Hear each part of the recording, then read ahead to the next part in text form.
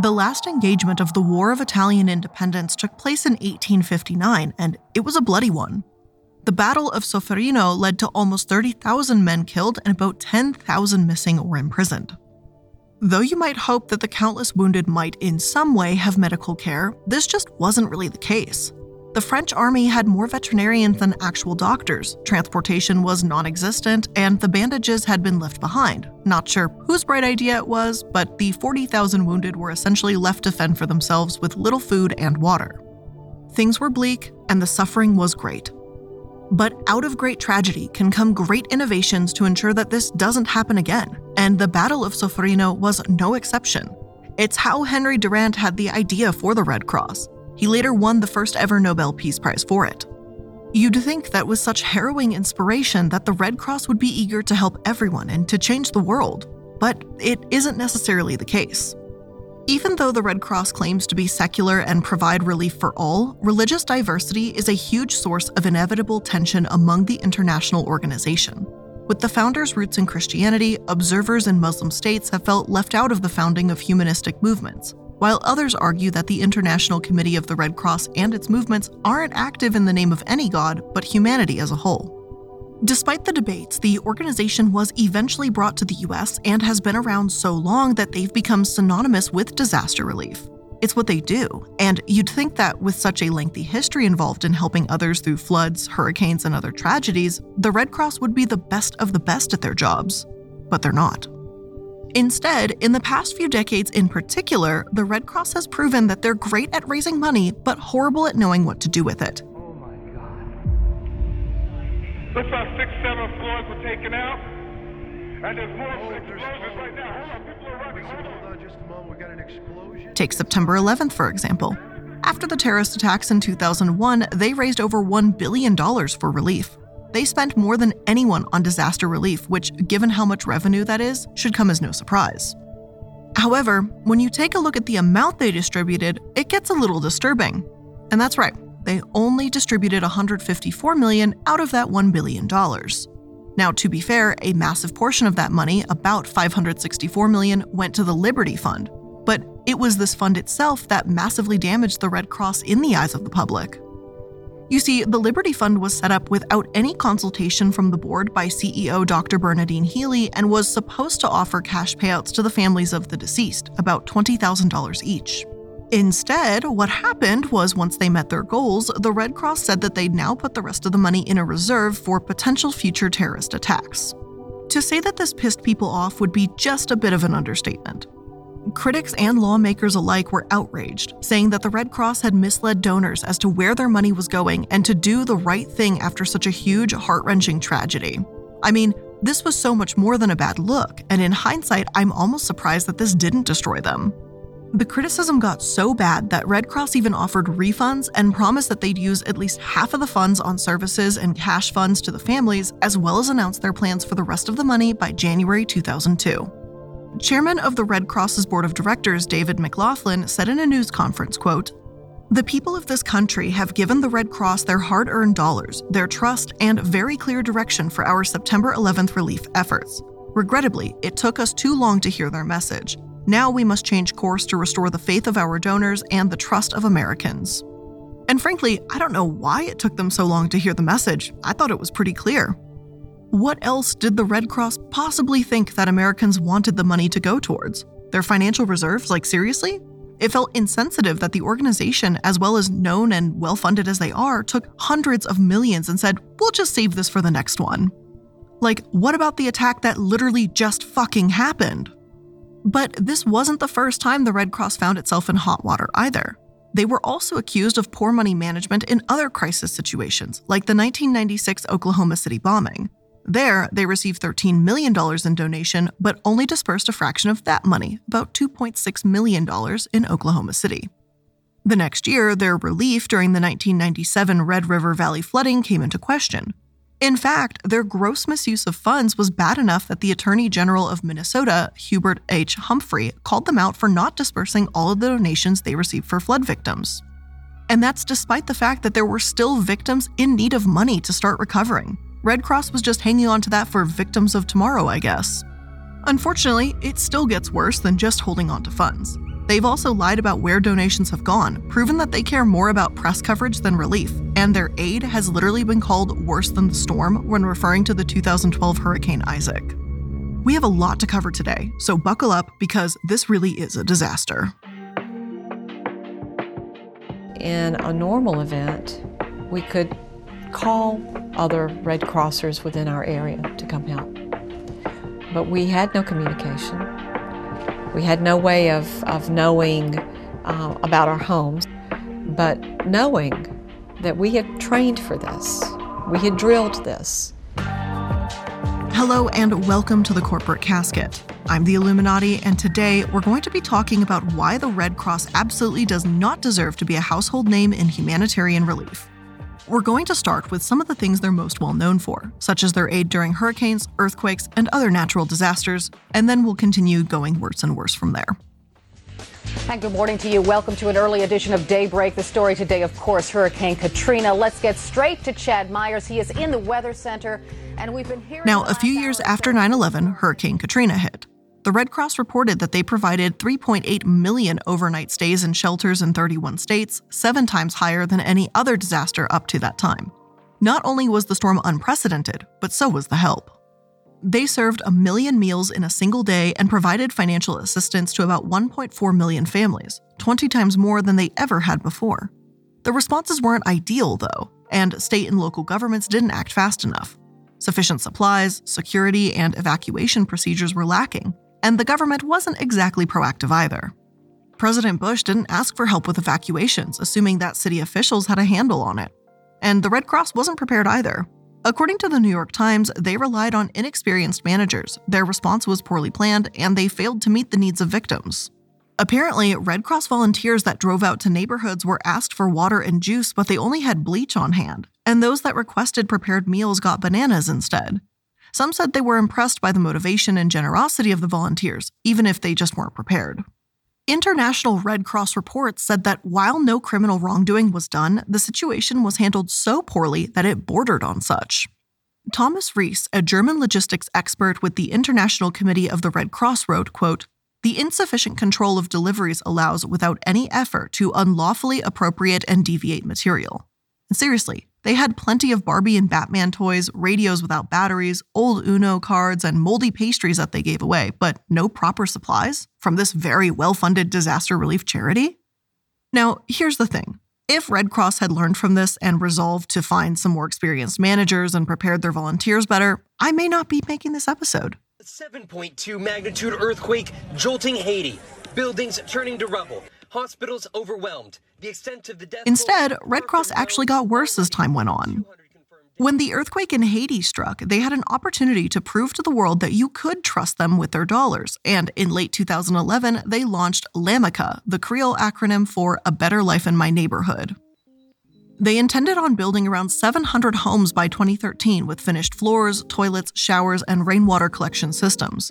People believed in the cause to the point about donating about $500 million once again, proving how much trust they had in the Red Cross. But it was undeserved trust. They not only failed to build homes there, but left Haiti and the public without answers. All in all, there were only 6 permanent homes made by the Red Cross. This was some of the most successful fundraising ever, but in my opinion, I'd say this is some of the worst results. They had no experience, didn't spend millions within the Haitian communities like they promised their donors, and blamed these problems on red tape that they had to cross. I would absolutely love to gather up all their executives and hand them a tent or a tiny wooden frame tea shelter and tell them, hey, we just provided you with a new home. Who wants to bet they wouldn't be thanking you for that? A lot of money wasn't spent on Haitian people at all, interestingly enough, but on expatriates. Some of these expat workers were entitled to about $140,000 per year between their housing, home trips, relocation, and more, whereas Haitian engineers were allowed about $40,000 a year. Their word, commitments, and promises to the Haitian people were ultimately worthless. While I'm hesitant to say that they left Haitians worse off, if you're a charity of choice like Red Cross, people may give without thinking and just assume the money will get where it needs to go. So, while those that wanted to help had donor fatigue, Haiti barely got that initial funding in the first place. It's pretty gross when the only answer you really have to the question, where did the money go, is who fucking knows? This entire mess has sort of become the poster child of why not to donate to the Red Cross, and understandably so. And instead of just making the same mistakes over and over and over again, they also managed to make brand new horrifying ones during Superstorm Sandy and Hurricane Isaac. ProPublica investigated this charity's actions in 2012, and the findings are alarming to say the least. See, Red Cross knew that they needed good press and to improve their reputation. So what did they do? Well, their supervisors ordered trucks to be driven around nearly empty just to be seen. And I wish I was joking, but I'm not. One of these drivers, Jim Dunham, told ProPublica, quote, "We were sent way down on the Gulf with nothing to give. Their relief effort was worse than the storm." I can't put into words how infuriating that is. I just truly can't. When an ambulance is nothing more than a backdrop, a fucking prop for their show, I have to wonder what's the point of them in the first place. Any supervisors and higher-ups that took part in this are so delusional and have their heads so far up their own ass that they could probably see through their belly button. Not only did they prove that they didn't know the basics of care, but the Red Cross even had people in wheelchairs having to sleep in their chairs for days because they failed to secure the proper equipment for them. Oh, and they also had sex offenders in the children's play area in a shelter because they didn't know the proper procedures, apparently. Hell, their definition of help is so terrible, it becomes one of those if you don't laugh, you'll cry situations, as they literally could not find people who needed food, so they threw away tens of thousands of meals instead. What's especially disheartening, though, is that they still had support. Red Cross Chief Executive Gail McGovern called their relief efforts near flawless, and even President Obama, an honorary chairman at the time, told the public that the Red Cross knows what they're doing. But they didn't, and they still don't. In 2016, Louisiana experienced horrific floods as one of the worst superstorms since Sandy arrived. Yet their shelters, once again, suffered from widespread mismanagement. At one shelter, a woman gave birth with no medical assistance. At another, there was no food or water for 24 hours. Red Cross workers showed up late to one, meaning that they only served 195 out of the 500 meals for that community. People were pretty much just dumped there and forgotten about, the nonprofit director Janet Rodas told ProPublica. "I just happened to stop in and volunteer, and I was appalled." State officials actually shut down the shelter after a week, cementing the charity's status as one that loves to take but fails to serve. They've botched so many natural disasters that it's more difficult to find an event that they truly helped, where they actually aided the community as opposed to doing nothing or hurting people instead. And this is unfortunately what Red Cross is most infamous for, without a doubt. It's by no means the only controversy they've faced either. You probably know that the Red Cross offers training, like CPR certification and lifeguard licenses. And as a former lifeguard myself, the latter really interested me, as I've heard a lot about how the Red Cross operates in this way. The most recent example, of course, is their incredibly racist safety poster from 2016. It sure looked like the Red Cross was trying to show kids of all different races swimming together, labeling their behavior, but they just so happened to label the white children as cool and the black children or children of color as not cool. Did they seriously think to not run this by anybody? Ebony Rosemond, who runs an organization called Black Kids Swim, which is devoted to helping young black children become swimmers, said that the Red Cross needs to reevaluate the systems they have in place that allowed this to be released. It would be nice if they actually got the input of organizations such as this in the first place, but they're guilty of more than racism when it comes to pool safety. See, all the way back in the 1980s, the Red Cross had basically been the gold standard for lifeguard training. They'd been around since the 1910s after all. Yet in 1997, a new competitor named Ellis started making waves. If Red Cross had been so fantastic, with such a great reputation, why did Ellis come along? Well, it's because Red Cross didn't deserve that title. Ellis & Associates focused on preventing people from drowning instead of reacting to someone already doing so. They require clients to buy 3 audits a year in which they have someone, maybe even Ellis himself, pretend to be drowning to ensure that they're meeting safety audits. And like I said, I'm a former lifeguard who is Ellis & Associates certified. I was also Red Cross certified too, and I do know the difference between the two quite well. And if anyone listening also was an Ellis lifeguard, or maybe you still are, then you know what happens when it's audit day. It is a nightmare because they look just like any other patron in the park, and then all of a sudden they are going down and you have seconds. And then you know that there's a camera hidden somewhere on a tripod in a bush that is recording you so that they can evaluate your actions and how long to the second it took you to rescue them. And while that may sound stressful for someone who's not a lifeguard or hasn't been in the aquatics industry at all, I think it's absolutely amazing that that happens, and I think it's fantastic because every second counts when you're saving someone's life. It absolutely is. And according to the Wall Street Journal, Ellis-trained lifeguards are also more alert because of undercover tests, leaving the company to overtake the Red Cross as the new gold standard pretty quickly. Disney World even dropped the Red Cross and hired Ellis instead in the late 1980s. And between my two trainings, when I think of the Red Cross training, it's more about like, hey, don't run on the pool deck, and are they drowning? Not yet. Oh, shoot, now they're drowning. Where Ellis is more about, here's the preventative signs of what someone's going to look like as they're about to drown. And it's far better to go jump into the water to rescue someone before they actually drown, even if it's a little embarrassing to them or yourself. But that's okay, because Ellis gives you the tools to understand someone who's about to be an active drowner. And no one wants to experience the feeling or the sensation of having drowned. So if you have to deal with a little embarrassment that a lifeguard had to jump in because they noticed you were about to start drowning, so be it. I think it's safer. Now, unfortunately, I can't say the same about the Red Cross in all situations. And please note that I'm going to go ahead and put a warning here that the rest of this chapter will be mentioning child death. So if you're not in the headspace to hear about that, feel free to skip the next couple minutes, probably about 4 to 5 minutes. For the rest of us, let's continue. Now, personally, and this one's just my own experience as a former lifeguard, I've heard some horrible things about Red Cross, and I've experienced some horrible things. And as a matter of fact, my previous Ellis training when I went to a Red Cross run facility actually helped me more than the supposed Red Cross training did. Here's something you're going to find interesting, especially if you're not a lifeguard. There's essentially a rule of how many people are in a pool or are in like an aquatic facility to determine how many lifeguards have to be on stand. Now, Red Cross is fine with one lifeguard watching 50 kids, and Ellis only allows one lifeguard to watch 20 kids at one time. From what I understood in this industry, Ellis came along because they were sick of the Red Cross basically letting kids die from being too reactionary. And during my trainings, there was this one VHS they made us watch that I'm pretty sure is called Touched by a Drowning. Like, I'm 90% sure that's what it was. It's been brought up in r/lifeguards before, and it's not really so much of a training video as it is a straight-up documentary of how Red Cross lifeguards fucked up and let a 9-year-old boy, Norman, drown. The video interviews the lifeguards, but also shows exactly what they did wrong, with footage of how they held him in a vice grip, not knowing how to backboard him or even extract him from the water. So they literally left Norman in the water face up until EMS arrived on scene. When I say that the footage of this child dying is disturbing, I mean holy fuck, it's disturbing. I so rarely see anyone talk about it either. The way they handle natural disasters is messed up, and thankfully I didn't have a shortage of sources that discuss that topic. But seeming to find anyone mentioning how they were responsible for children drowning decades after their lifeguard certification was established, that's not talked about, and I don't know why. Maybe it's just because I have this innate awareness of the industry from working in it, but this is disturbing shit. It's a near impossible feat that you've got to scour the bowels of the internet for it, at least relatively speaking. This video is hard to come across. But thankfully, or perhaps unfortunately, I was able to find the original VHS tape uploaded to YouTube that showed this happening, and the footage is as upsetting as I remember. I was just waiting to hear the sirens, and when I heard them, I was like, hurry up, hurry up.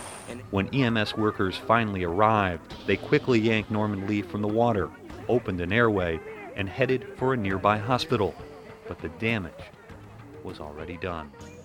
Throughout the footage, what stands out the most to me is the fact that there are multiple lifeguards standing there, holding the child at the surface of the water, and they are absolutely fucking clueless, and they're not communicating well with each other either.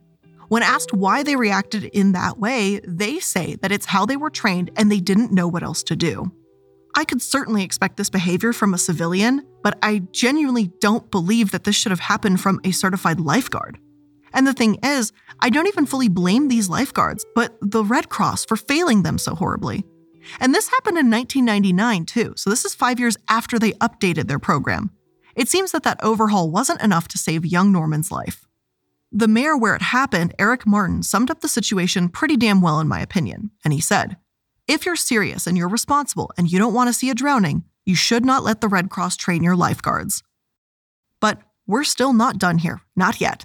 Because these issues permeate just about every branch of Red Cross and everything they touch, and that includes their blood drives. Aside from natural disaster relief, the Red Cross is also known for its blood processing centers. At least the charity gets this right, providing blood to those who need it safely and securely.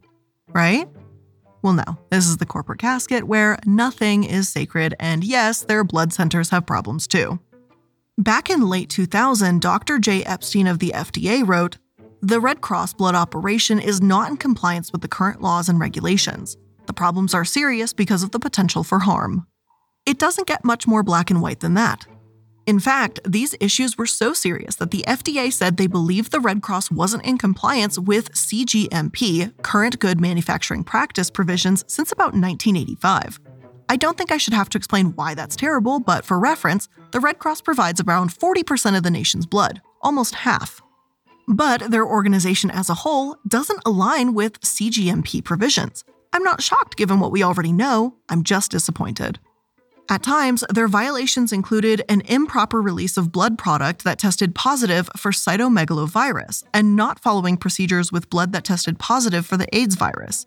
The thing is, it's not as if the Red Cross didn't know about these things or didn't understand the expectations in place for them. They'd been under government supervision since 1993. In fact, the government gave them a decade to clean up their act before imposing tens of millions of dollars worth of fines. Worse still, the FDA couldn't even definitively say that there wasn't a danger in the blood supply due to the failure of safeguards. One safeguard failing may happen, but each time it does, the risk of unsafe products goes up, and obviously when the product is blood, this can be especially dangerous. Other examples of these issues include not utilizing look-back investigations, meaning that some workers weren't tracking down blood from donors that had infections and notifying patients that received the blood. One phlebotomist inexplicably stuck herself with a needle and then directly stuck a patient with the same needle to draw blood. NBC states that no one reported the incident for a month. And again, these are just basic safety measures that the Red Cross has failed to follow. Yet, while the Red Cross is questionable at upholding other people's standards, they sure seem keen on upholding their own discriminatory ones. Gay and bisexual men are told to abstain from sex for a minimum of 3 months before they can donate blood. The deferral time used to be 1 year, but that was shortened to 90 days in April 2020 as blood donations dropped. According to the American Medical Association, the deferral period singles out and bans blood donors based on inherent attributes other than the risk factors they present. Quote, "For example, a man who has protected sex with another man in the 3 months prior to a blood donation cannot be a donor, but a man or woman who has unprotected sex with multiple partners of the opposite sex over the same time period remains eligible." Not only is the Red Cross continuing discrimination surrounding blood donation that emerged from the HIV/AIDS crisis of the 1980s, but this fails to evaluate donors equally. As an added bonus, because of course there's more to this, Red Cross workers blame the charity itself for the blood shortage declared in January, insisting that if they didn't have such low pay and understaffing, we may not be in this position. They press that it's not because people aren't donating. It's actually because they had to turn people away because of backed up lines. And yes, you heard me right. In a blood shortage, the Red Cross had to turn people away because they don't pay their workers enough while expecting grueling work from them. Now, none of this is to say that the Red Cross does no good whatsoever, as ultimately they do provide blood to people who need it. But at the end of the day, it's really the workers that we should be thanking, not the charity itself. Red Cross has had decades-long violations, discriminatory bans, and treated essential workers so poorly that they're walking off the job. And unfortunately, it's Red Cross itself that we rely on so heavily. Typically, when an organization is this utterly useless and terrible at their job, I'd say let's burn the whole thing and start over. Not literally, but you get my meaning. However, we can't afford to lose 40% of our blood supply, and I'm pretty confident you can say that with or without a shortage.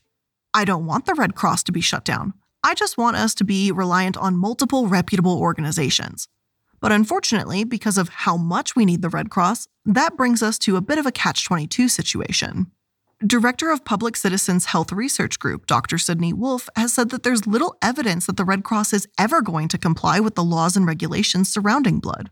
While the logical step might be getting rid of the Red Cross, it doesn't seem like we can afford to leave them behind either.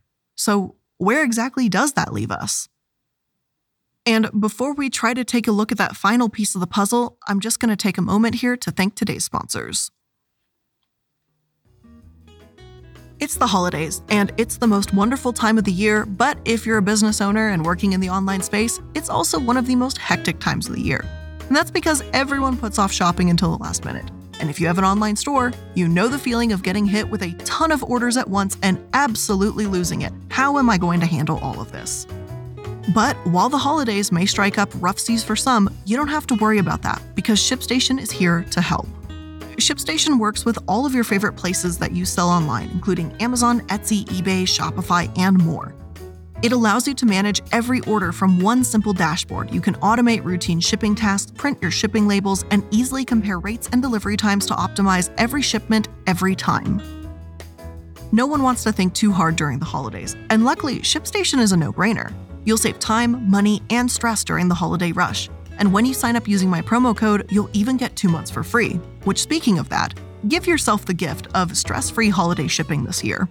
Use promo code CASKET today at ShipStation.com to sign up for your free 60-day trial. Again, that's ShipStation.com, promo code CASKET.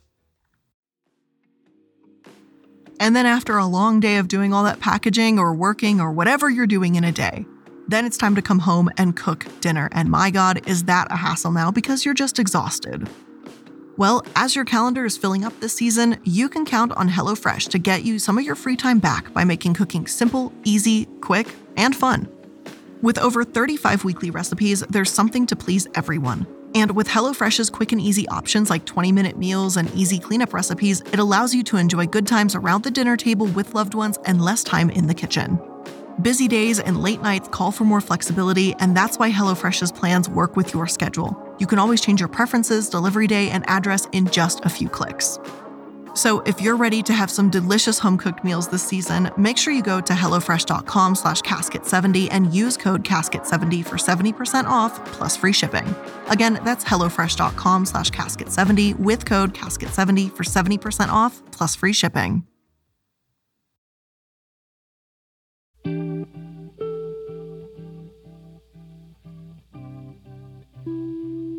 The fact of the matter is that the Red Cross isn't despicable for all the usual reasons. Yes, they do pay their executives quite a hefty wage, with some of them getting about $500,000 a year. But with this charity, it's not the executive pay or fundraising that I have a particular issue with. The Red Cross is a charity that people have come to depend on. Though they're not a government entity, they have a relationship with the feds and have the legal status of a federal instrumentality. Their reach, their influence, and their power is undeniable. They've become so powerful, in fact, that they've been sued over using their symbol on emergency aid products. For a century, there was an understanding between the Red Cross and Johnson & Johnson. J&J was for commercial retail and Red Cross was for humanitarian products. Simple as that. But in 2004, Red Cross started licensing the symbol to commercial partners, upsetting J&J. The Red Cross won out here, but it's clear how much sway they have when even Johnson & Johnson is considering them competition. Trusting in the Red Cross has literally become second thought for so many that after a tragedy strikes, you can just click on a donate button, give some money to the Red Cross, and there you go, you've done your part. And truly, I wish that were the case, but their track record shows that the Red Cross doesn't even know what to do with the money they receive. And for the record, the examples I gave today were only some of their most infamous, but believe me, I could continue on for quite a while longer about the many list of disasters that they've mishandled. During the 2015 California wildfires, they shut down other volunteer operations, rebuffed residents trying to help, and insisted that they could handle it by themselves. And by handle it, I mean turn away donated materials and supplies while giving just 25 of 1,000 evacuees housing in an outdoor area, leaving the rest in tents and RVs.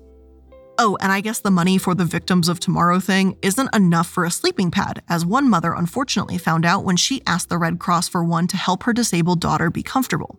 They said no, by the way, and that she had to be one of the lucky few in an indoor shelter to have a cushion.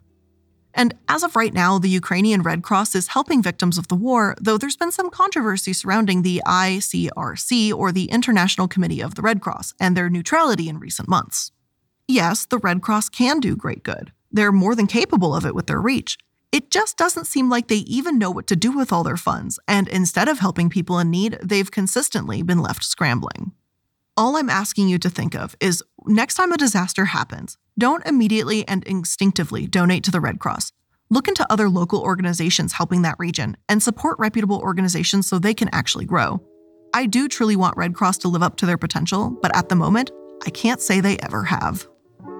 But with all of that being said, that is going to be the end of today's episode. I hope you learned something new today, and if you did, make sure that you're liking, following, and subscribing to stay up to date on all the latest episodes. I also want to give a big thank you to all of my patrons over at patreon.com. You guys are some of the nicest folks I have ever had the opportunity to talk to. Thank you so much for joining me for today's episode. I do truly appreciate it, and I'll see you in the next one. Bye.